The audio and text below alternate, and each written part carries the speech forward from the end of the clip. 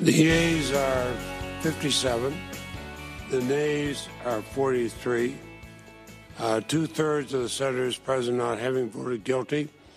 The Senate judges that the respondent, Donald John Trump, former President of the United States, is not guilty as charged in the article of impeachment.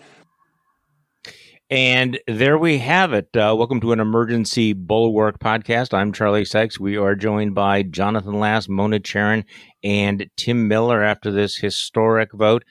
The vote was 57-43. That is the largest bipartisan vote to convict the president ever. On the other hand, he is, in fact, acquitted. This is after a consequential day in which the Democrats thought about having witnesses and then caved. There were 7 Republicans that voted to convict the president of the United States, the most ever to vote against a member of their own party. So I don't know. There's not much more to get into before we just throw it to the team. Tim Miller, your take after today. How you feeling? Have you gone through the roller coaster of emotion, or still roller coaster of emotions? Mostly rage, actually. I don't know that I've had the roller coaster of emotions today. I've been mostly it's Saturday. Rageful. Yeah. I was rollerblading with my daughter, hate tweeting today is how I spent most of the hours. So it took me, I was a little delayed in watching some of the videos, but it's maddening that there was only 7. I mean, I guess in some sense it's nice that JVL was wrong and that there were more than he thought. So I do appreciate that. And I'm glad that there were 7, I guess. So I guess that's some modest good news that the rot is not complete and total, but this was an open and shut case. I mean, and we're going to get into Mitch McConnell, but like as he said in his post speech, like you didn't need witnesses, you didn't need anything. It was very obvious that Donald Trump was trying a coup. He was trying a coup for many months. He held a rally on the very day of the transition of power. He encouraged the people to march down to Congress. He encouraged them to fight like hell. Rudy called for trial by combat. I mean, you didn't need this. Could have been a 2-minute impeachment. And frankly, I think that had people taken Trump more seriously, it probably should have been, and he should have been removed before January 20th. But so that leaves us that leaves me very frustrated that only 7 would do it. It leaves basically one party still enthralled to Donald Trump. It means that Never Trump we can't put Never Trump by the wayside, which I wanted to. They might have to revive that for 2024. And we have to listen to assholes like Mitch McConnell and Rob Portman moralize afterwards after they've created a kind of phony technicality to give themselves an out so that they don't get mobbed by Trump supporters every time they eat chili at Skyline or go to the airport. And that's really the thing that pisses me off the most, to be honest. Yeah, I want to get to the whole Mitch McConnell speech, which was amazing in a little while. Mona Charen, your take from the day. I mean, the headline's going to be Trump acquitted, but that 57-43. That's a rebuke, at least. Well, or am I trying too hard here? Well, before getting to the good news about the 7 Republicans who voted to convict, let's just reflect for a second on the body blow that, at least for me, it felt like when the verdict came in. Because to be personal here for a second, the only thing that I could immediately compare it to in my life was when my mother was dying of cancer, and we all knew that she had cancer, that it was terminal, long period of time where she was ailing, and we all knew she was going to die. I mean, it was known. And yet, when it happened, it didn't make it any easier that you had known it was coming. It did not lessen the pain. And similarly, we all knew that Trump was going to be acquitted a second time because of the structure of the Republican Party, because of the nature of these guys. And yet it was a body blow when it actually happened. As Tim said, the term, and by the way, the legal term, I actually went to law school. So there's a term in law called res ipsa loquitur, which means the thing speaks for itself. And it was the most obvious case of guilt that I think we can, other than OJ, it's hard to imagine a case that was more cut and dried, clear as a bell. And the fact that the Republicans, most of them, treated this with contempt, were indifferent to the truth or falsehood of what they were about to do is profoundly, profoundly dispiriting. JVL, you'd been skeptical that this many Republicans would vote to convict, right? I mean, you did not have a high level of confidence even in our good friend Ben Sass. I took the under on a over-under of 4.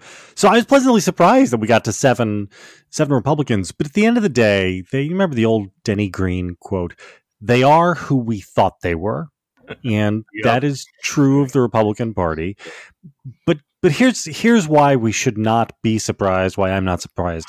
This is the pattern that we have had since 2015, which is that the Republican Party says, this guy is dangerous and he's bad news. Somebody should stop him. And there's always, no matter what moment we've been at, there has always been like 2 or 3 voices, and those voices shift, right? And then everybody else takes the position of, well, somebody down the road will stop him for me, so I don't have to act. And it was like this throughout the primaries, right? It was, you had people like Little Marco making speeches, and then about how dangerous he was. But then the rest of the party was like, we don't have to act. He can't win anyway, right? And it was like that all through his administration. He would propose something crazy. There would be 1 or 2 Republicans who say, oh, this is really bad. But the rest of the party says, just go along with it. Somebody else will stop him if it ever gets really bad. And the Republicans now seem to believe that, hey, don't worry. If he runs again in 2024, someone else will stop him. We don't need to vote on this. Right. We don't need to put ourselves out there. And or the judges will stop him. Right, or the judges will stop him. Or there will be some DA somewhere at the state level who will stop him. And maybe we'll all get lucky and it'll work out that way.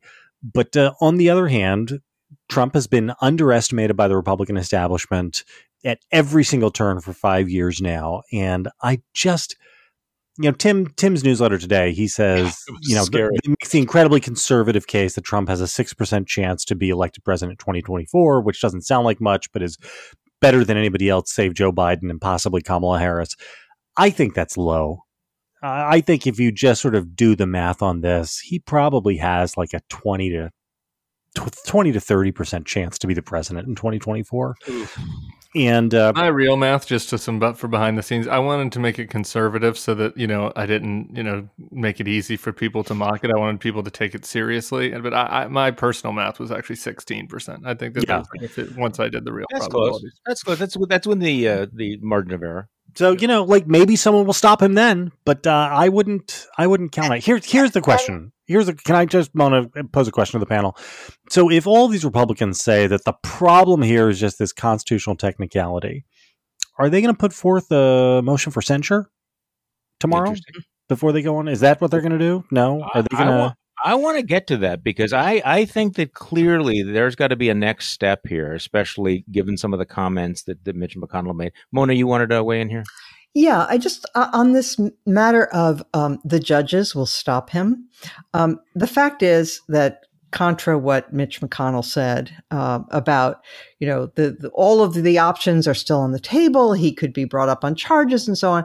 The fact is that the specific offenses that he committed were uniquely appropriate to use impeachment for, right? Because they involved an attack. They were political acts. They involved an attack on our elections and on our democratic process.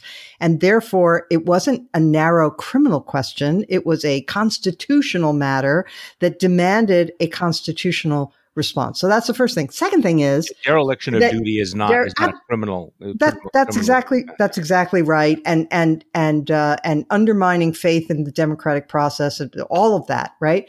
And also, the standards for incitement are different in the criminal law, but though might pass that test. But here's the thing, as I think you guys would probably agree with.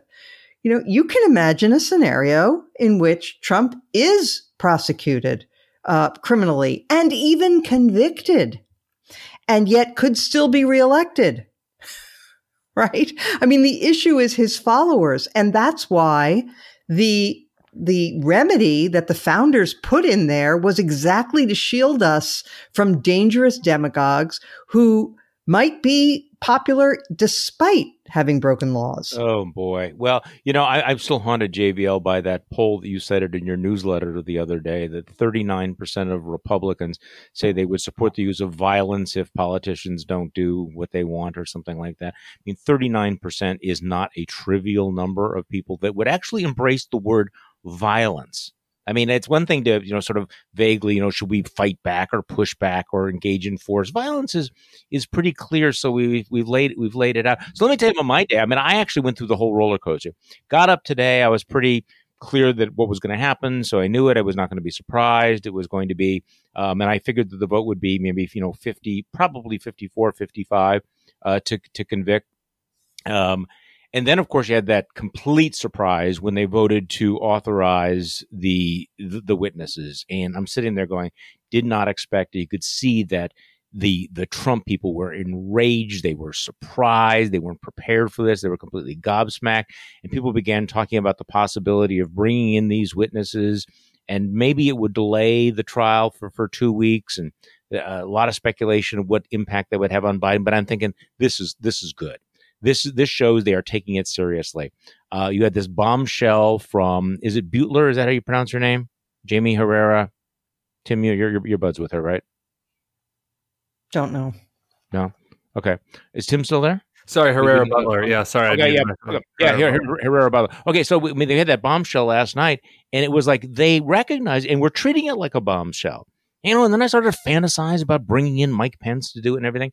And then within an hour and a half, they caved in, and this the most, like, are you kidding me? You're really doing this. You are just going to roll over. And so at that point, I was so discouraged that even though I really admired Jamie Raskin and wanted to hear the debate, I actually turned it off and went and did something else. And actually, I'll tell you, I took a nap this afternoon and later on, and then I realized they were having the vote because I'm following it on Twitter and realized they had the vote.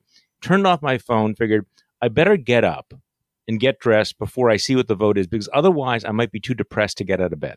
So I come downstairs, open it up, and see people going, Burr! Are you kidding? Cassidy! 57 votes.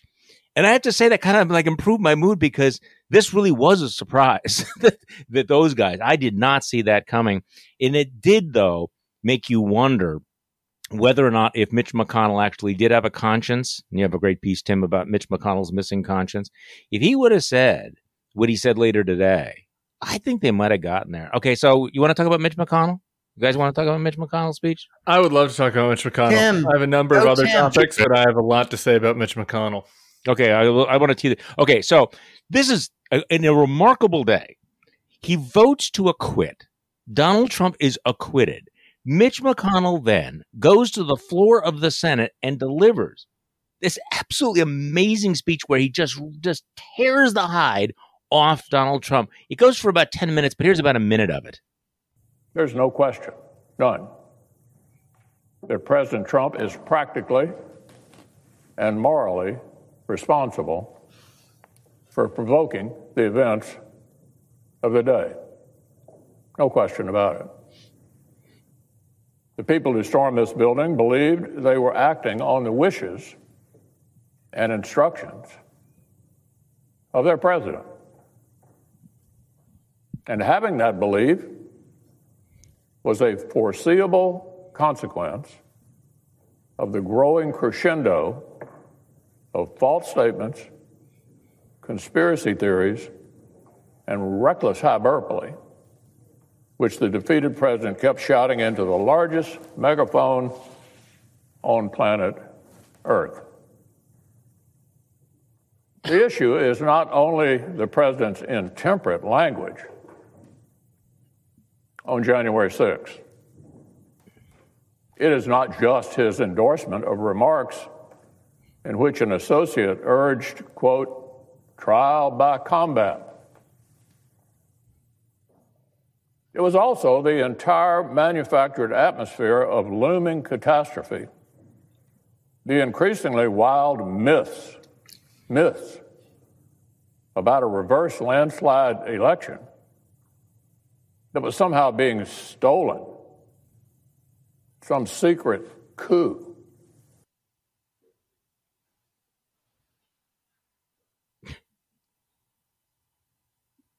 So, and then he goes on to say that he hasn't gotten away with anything because there can still be criminal prosecution. And I mean, part of me thinks that this was that some of the senators clearly had, I think Cassidy had done this, had created speeches like what they would say if they voted to convict, what they would say if they voted to acquit.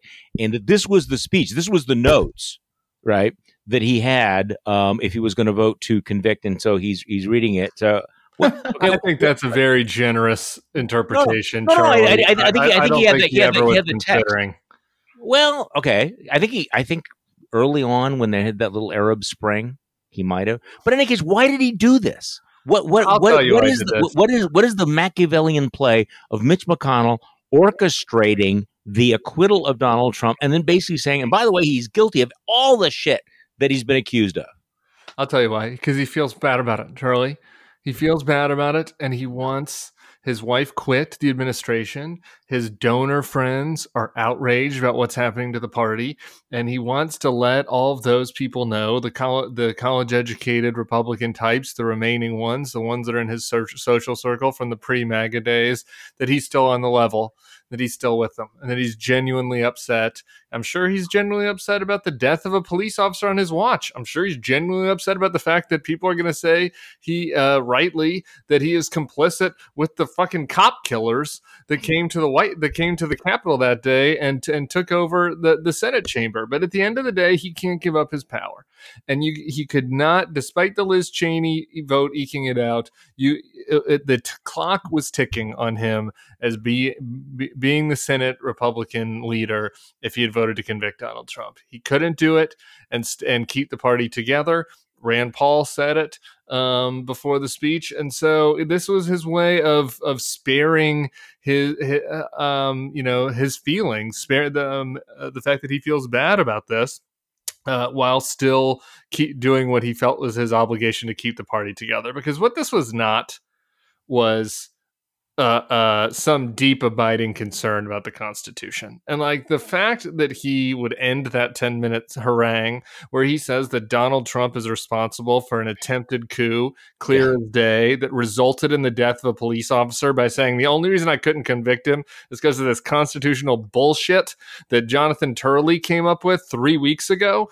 Well, also the technicality that he personally engineered.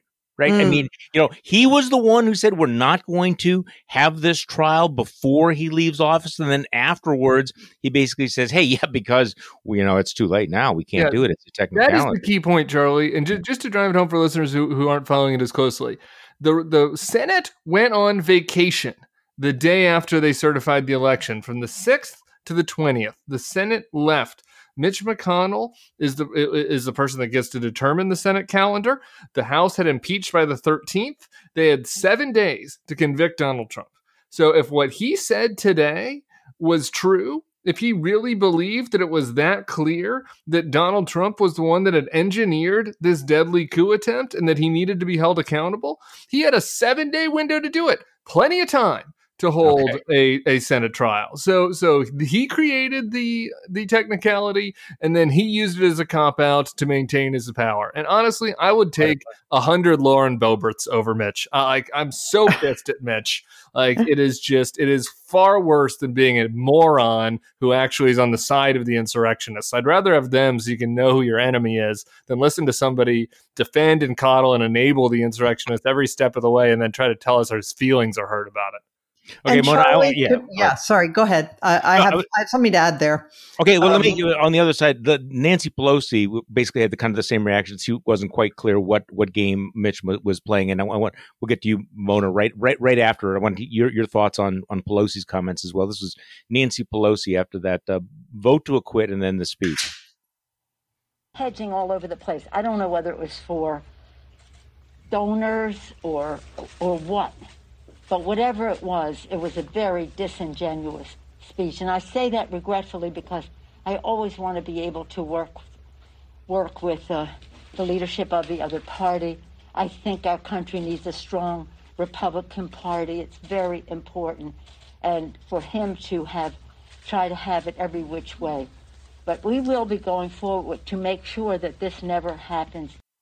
Okay, I don't know what that means, but Mona, what do you think? Right. I don't know what she means by we'll be going forward and making sure this never happens, but that part doesn't make sense to me. But the rest of it, I completely endorse. I would say, I would have had exactly the same reaction. And as somebody who tends not to always assume the worst about everyone, I like to believe that people are acting in good faith until I get contrary evidence. But look, Mitch McConnell, you'd like to think that he really does care about the country, but back in JVL, calm down, sit down, JVL. I'm too mad to laugh at that, Mona, so I'm just going to give you a verbal ha. Okay, all right, guys. So let me finish. So back in December, when we had a little runoff in the state of Georgia, right? And you had two senators who were seeking re-election, and they were both coddling QAnon. Kelly Loeffler more than David Perdue, but they both did as a way to get support from the Trump base. And Mitch McConnell breathed not a word. There was nothing that he felt the moral need to protest and to say, this is not who we are. And all that, he was as silent as a lamb because his power was at stake. And so for him now to, make this pious speech, I mean, somebody said on Twitter, which I thought was very good, they said, what's going on? Suddenly Mitch McConnell is one of the House managers. Yeah, that's how he sounded. Right. But it was disingenuous under the circumstances. It was, he cannot perfume the vote, which he's trying to do. And, I don't know, at the risk of telling tales out of school, I'll just tell a quick little tale about a senator that I knew who passed away, but who had served with McConnell and many others, and who said a long time ago, but who said he didn't like him because he wasn't straightforward. He said, I can deal with Teddy Kennedy. If he says he's going to do something, he'll do it. I can deal with Strom Thurmond. If he says he's going to do something, he follows through. He said, with McConnell, he's a snake. You never know. Okay, Charlie, can I just parachute in to disagree with both Mona and Tim on this? I don't think Mitch McConnell does not have a conscience or emotion chip installed. That's just not part of his system software. It's very clear to me what he's trying to do here, which is that he is making an electoral calculation about what Republicans need from voters in 2022 midterms. And they both need the MAGA voters to show up because that is what hurt them in Georgia in the runoff. And they need to have some sort of recovery among the type of soft Biden supporters from white educated suburbanites and ex-urbanites that have fallen off during the Trump years. And so he thinks that the way to square this circle is to vote to acquit Trump and then make a very nice speech attacking Trump, thinking that you can just play both things to the two different audiences. How is that disagreeing with us? No, Tim said he thought that McConnell felt bad about the institution, that he was trying to his conscience. I do disagree with JVL, and actually I think JVL thinks that his explanation of Mitch is worse than mine, but mine's worse, actually. I think that Mitch does have a tiny little, flicker of a soul in there. His conscience may have withered and rotted, but he's got a tiny flicker of one, and I think he was genuinely mad. And if you watch closely the people around him, the Josh Holmeses, his wife, the Scott Jennings, the people who talked to him, they were all legitimately mad. Partially they were mad because Donald Trump cost them his majority leadership. So it's part of the reason why he's mad is that. But I do think another part of the reason is that he found what happened that day on the 6th to be unconscionable.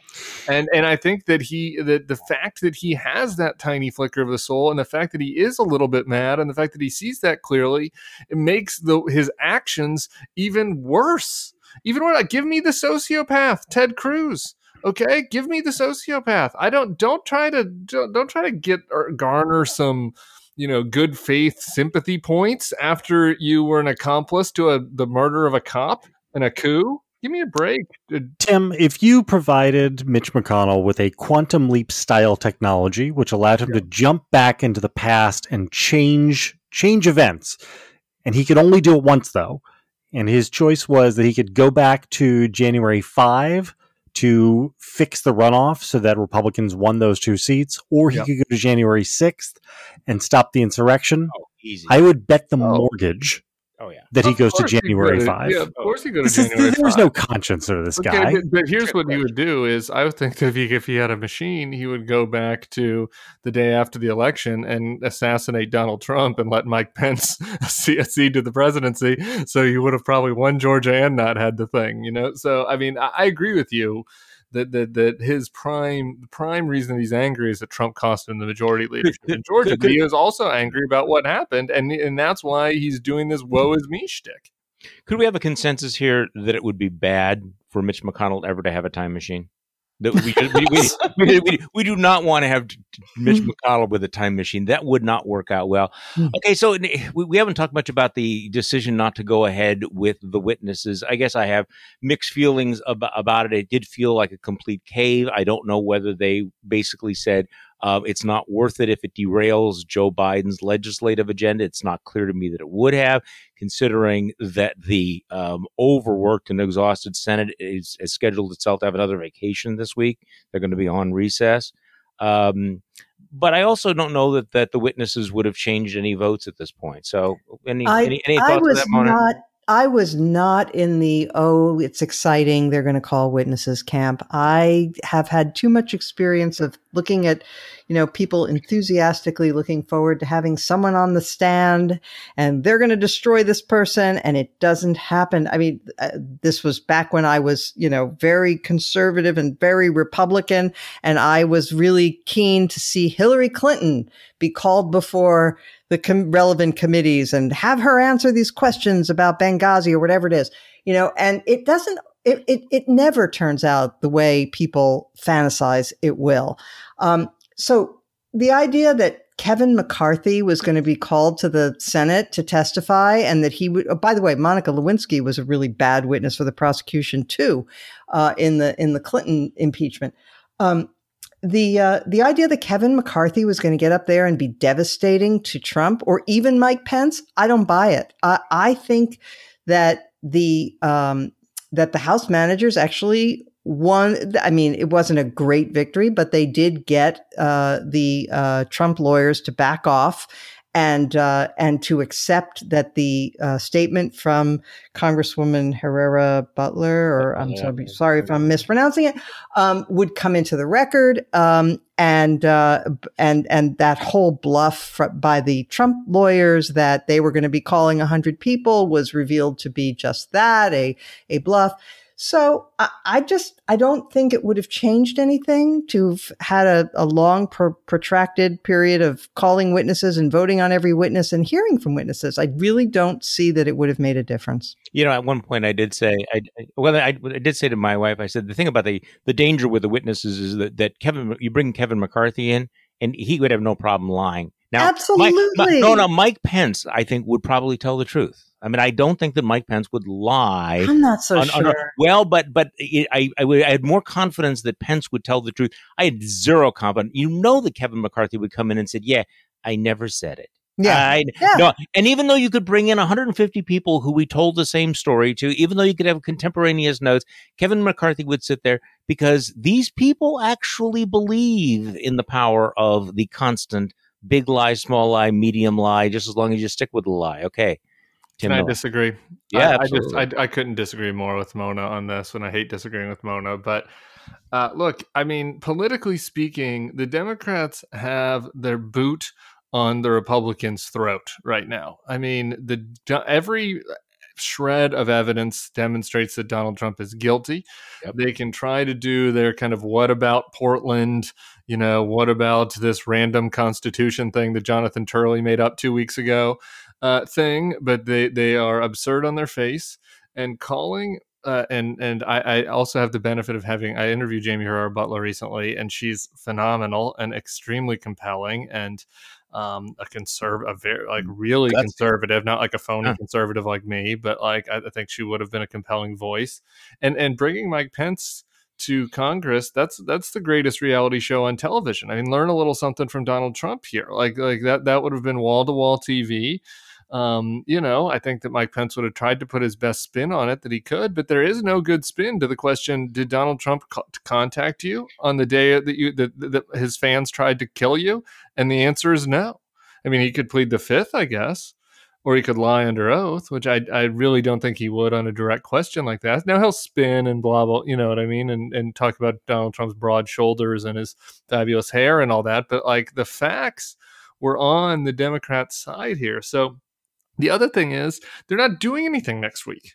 This whole notion that like that this is going to delay the COVID bill. The COVID bill's not coming to the floor next week. Like they're doing hearings and they're going back to their districts and et cetera, et cetera. So I think it was a mistake. I'm way more mad at Mitch McConnell and the 43 cowards who I will never vote for again, and I'll spit in their soup if I have a chance to. I'm way more mad at them, obviously, but I think it was a clear mistake after a pretty flawless presentation. Well, Tim, one quick point on that. Look, if Mike Pence had come and said what you think he might have said, which we have no guarantee of, but let's say he did, you think any one of those 43 senators wouldn't have been able to say, well, that's a shame about Mike Pence and that's really not good, but it's utterly irrelevant to whether Trump incited the riot. These people all came prepared to riot. It was nothing that Trump did. It wasn't Trump's fault, blah, blah. You don't think they would have just retreated to that? And that allows me to clarify. I don't think that Mike Pence testifying gets them to 67. I really don't.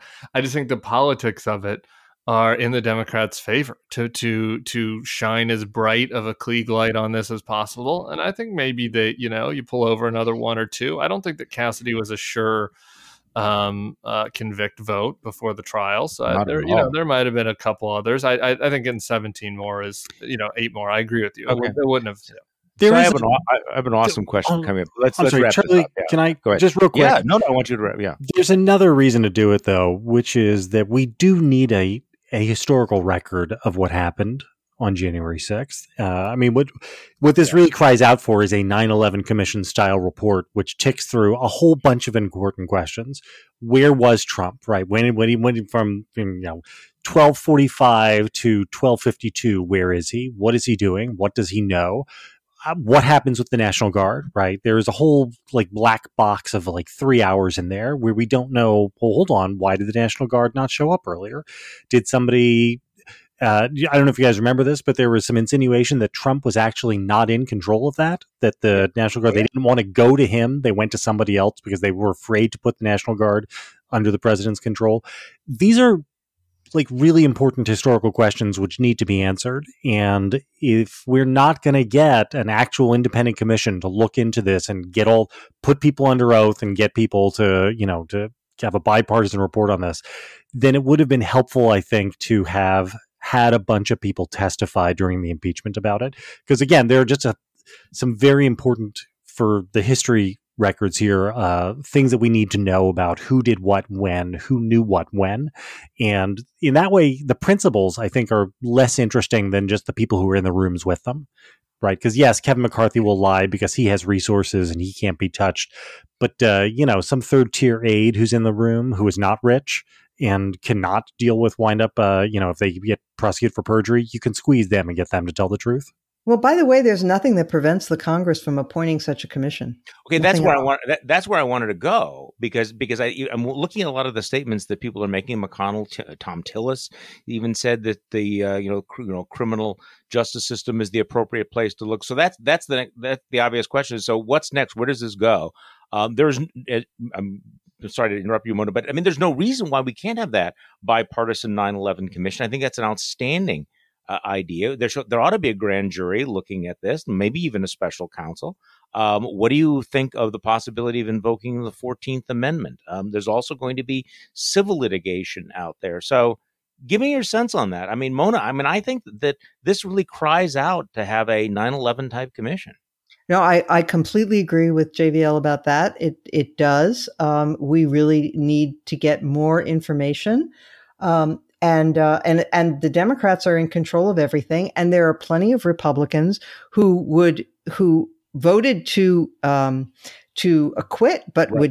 would definitely vote in favor of a commission. I mean, they would say, that could "Oh, be overwhelming. yes, Especially a lot absolutely. of these statements. I mean, what is what is Rob Portman going to say or Tom Tillis going to say? They Right. voted to acquit, but they're going to go along with all of this. Absolutely." And then, as I said the other night on our live stream, there are many, many, many other things that still may be coming down the pike, including wrongful death civil lawsuits by some of the people whose lives were lost that day, and that could stretch to encompass many, many people who could be held responsible for their deaths, including and up to and including Donald Trump. So, Tim, I mean, the reason I find this interesting is because that there's no exculpatory evidence that's going to come out. That every piece of evidence that will come out, in the future is going to look worse for Donald Trump. That every day we find out something because what happened is pretty obvious. And I think the House managers did a fantastic job. We all know what happened. So when you start connecting the dots and filling in the color by number and everything, it's going to be ugly. So, yeah, go ahead with the commission. I still have this thing about, grand jury investigations. There's the ongoing criminal trials. I'm sorry, I forgot to mention the Fulton County investigation into what's going on in Georgia. I mean, there's stuff that's still coming. Yeah, I think more is more, particularly on the congressional side. And I think, I think the Democrats did a largely good job recently. And these are kind of nitpicks. But I think one thing that they did poorly just overall was just oversight during the Trump administration. I mean, there's a reason why everybody knows all the details about Benghazi, right? There is power in congressional oversight. And so I think that the Democrats could have done a better job of that before the election. And I think that they should over the next 4 years. And anyone who is telling them to move forward and not look back is giving them really bad political advice. And so I think more is more. And I agree. I'm a little bit skeptical of like the Fulton County and some of these things. I do agree on the civil area that Mona mentioned. And I read this article this morning. I feel like it's gotten pushed under the rug, like the 2 police officers that committed suicide after. Yeah. And I was reading about them this morning, and their families are very upset, rightfully so. And this is, you want to be cautious talking about people's mental health, and obviously there's a lot going into it. But at least in one of the cases, and the wife of the officer is he's 35. He totally changed the night he came home. Like he thought he was going to die. He had major head trauma. So I mean, that is all just again, both supports how unconscionable it was for these Republican senators to let him off the hook on this, but also I think reinforces the idea that civil action is probably coming. And it could even come from the family of that woman who was shot. You could imagine a lawsuit in which they allege that she was misled and led to her death. So let's pull out the lens. She was. She was led to it. Okay, so JVL, this whole week, just stepping back from today and in the final, this whole week, was it a good week for America or a bad week for America? A really bad week for America, on a bunch of different fronts. I mean, first of all, impeachment has been destroyed as a constitutional mechanism. It is now clear that impeachment is nothing more than censure. And censure, it's censure with a really high bar, and censure itself then is dead, right? You won't get that to pass anymore. I frankly hope that Democrats in Congress do push motions of censure on Trump, because it would be good to get Republicans on the record saying that they're not even willing to censure Trump for what he did, which I'm sure the vast majority of them would not be willing to sign on with. Anyway, so you have this constitutional mechanism breaking. You have a huge swath of the country which is eager for more. Now, when I say huge swath, again, I don't mean it's like a majority, but when you're talking about 40% of one of the 2 major political parties, that is tens of millions of people. Yeah. And for them, the violence is the point. And they have a taste for blood now. The idea that they're going to be satisfied with Josh Hawley's plan to hold big tech accountable or something, when they now know that they could go to the streets and take your country back by strength, that's That's just not going to satisfy them anymore. And that is, you can win a presidential primary with 40% of the party. Yeah, you can absolutely do it. So let me concur in part and dissent in part to that, because I agree with that. I'm really worried about that. I think that, I heard somebody else. This is not my observation. I wish it was, that if there is an unsuccessful coup and no consequences, then it's just a rehearsal. And so I do worry about that a lot. But the reason I think that this week was not a terrible week was that it actually happened, that you actually had the United States Senate spend a week treating this with the gravity, at least on the side of the House managers, that it deserved, that they told an amazingly compelling story, and that millions of Americans got to hear this story, the narrative of the story. They got to see the images. Those are indelible images. And so, although he's not held constitutionally accountable, this was a week of accountability. And so the alternative to this week would have been if there had been no impeachment at all, and this had gone into the memory hole like every other thing that's happened. So to that extent, and I do think that the Democrats exceeded my expectations in every possible way, as we said during the live stream. And it was a remarkable performance. They told the story. They put on a performance that made it dramatic. So I think that was good. And so, yeah, we do have a lot of the country that's okay with it, but I think we have a much larger portion that is not okay with it. And now they've been armed with information. And I have to say that maybe this is my half full thing, that the fact that you are seeing some of the statements from the seven, all of whom issued very eloquent statements, and even some of the people that voted to support Trump are basically saying, yeah, but he's a menace to society. On balance, I'm disappointed by the result. I think it sets a terrible precedent. I agree with you, JVL, about the possibility of violence in the future, but I think good things happened this week too. Oh, can I chime in on that, Charlie? And just really quick to say that I agree about how terrific the House managers were, to the point where I would even say, as terrible as it is that the 43 Republicans were unmoved, the fact is those people were inspiring. They were a reminder of the things that we all used to take for granted about the country, the values that we all claimed to adhere to.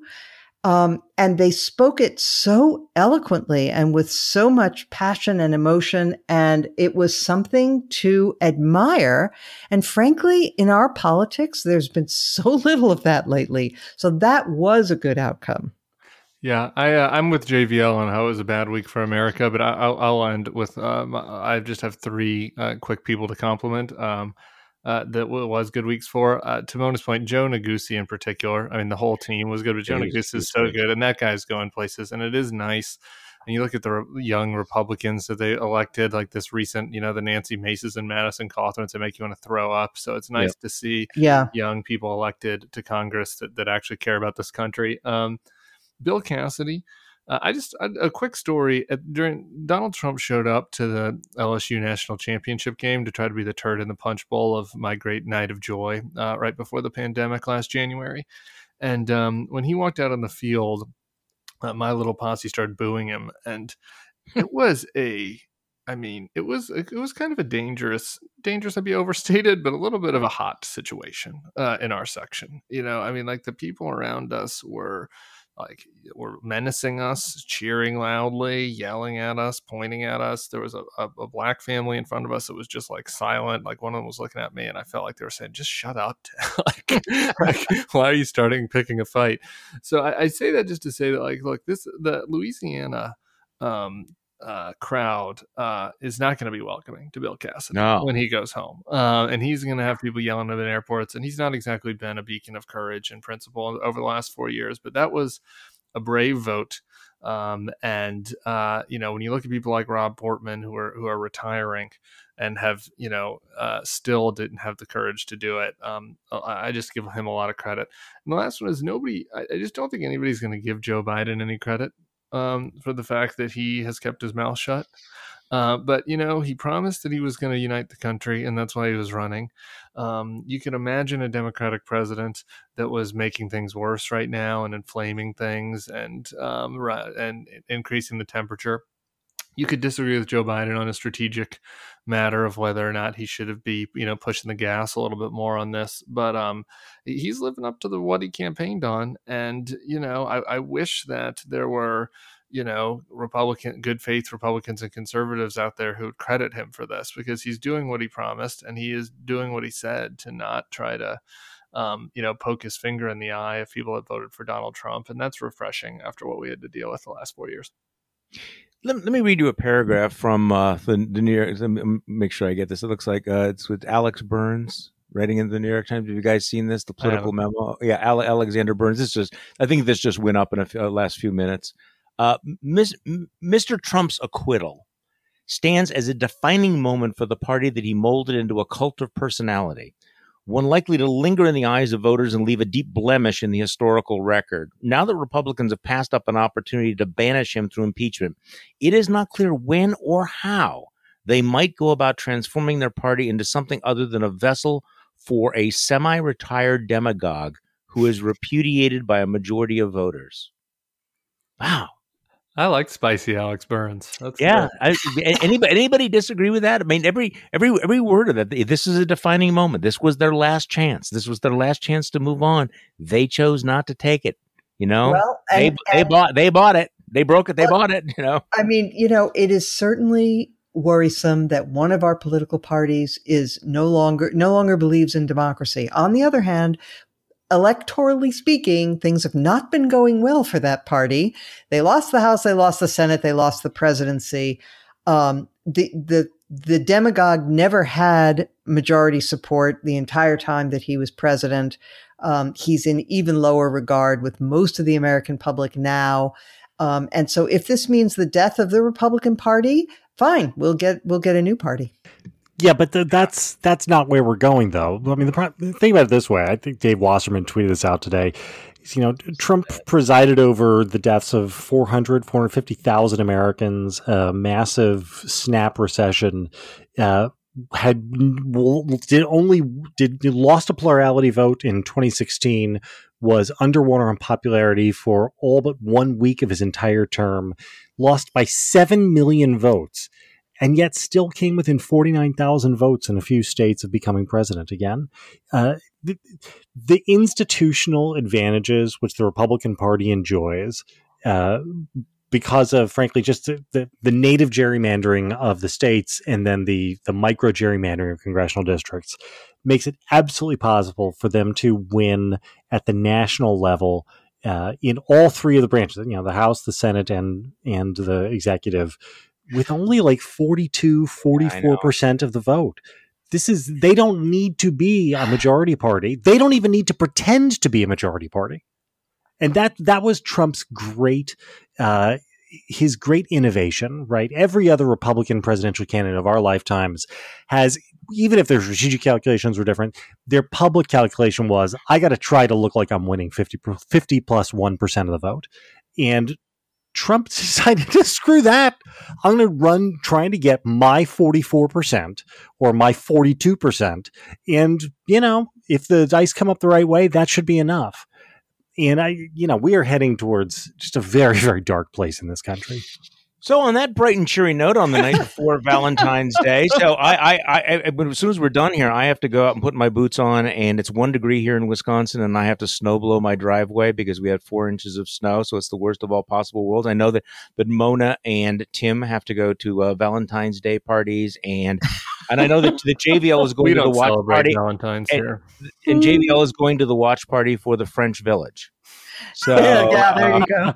Hey, listen, you're bragging about your snow in Wisconsin, and you get bragging rights. That's fine, but you know what? There's something worse than snow, and it's what we've got in the DC area right now: ice. Ice is worse. Ice! Really, we have no ice here.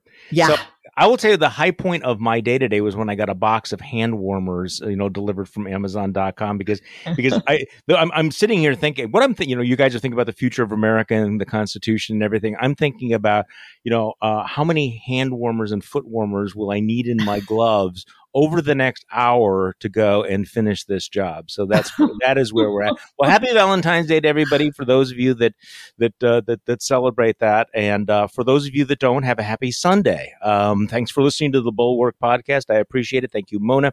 Thank you, Tim. Thank you, Jonathan, and all of our listeners. I'm Charlie Sykes. We will be back on Monday, and we'll do this all over again.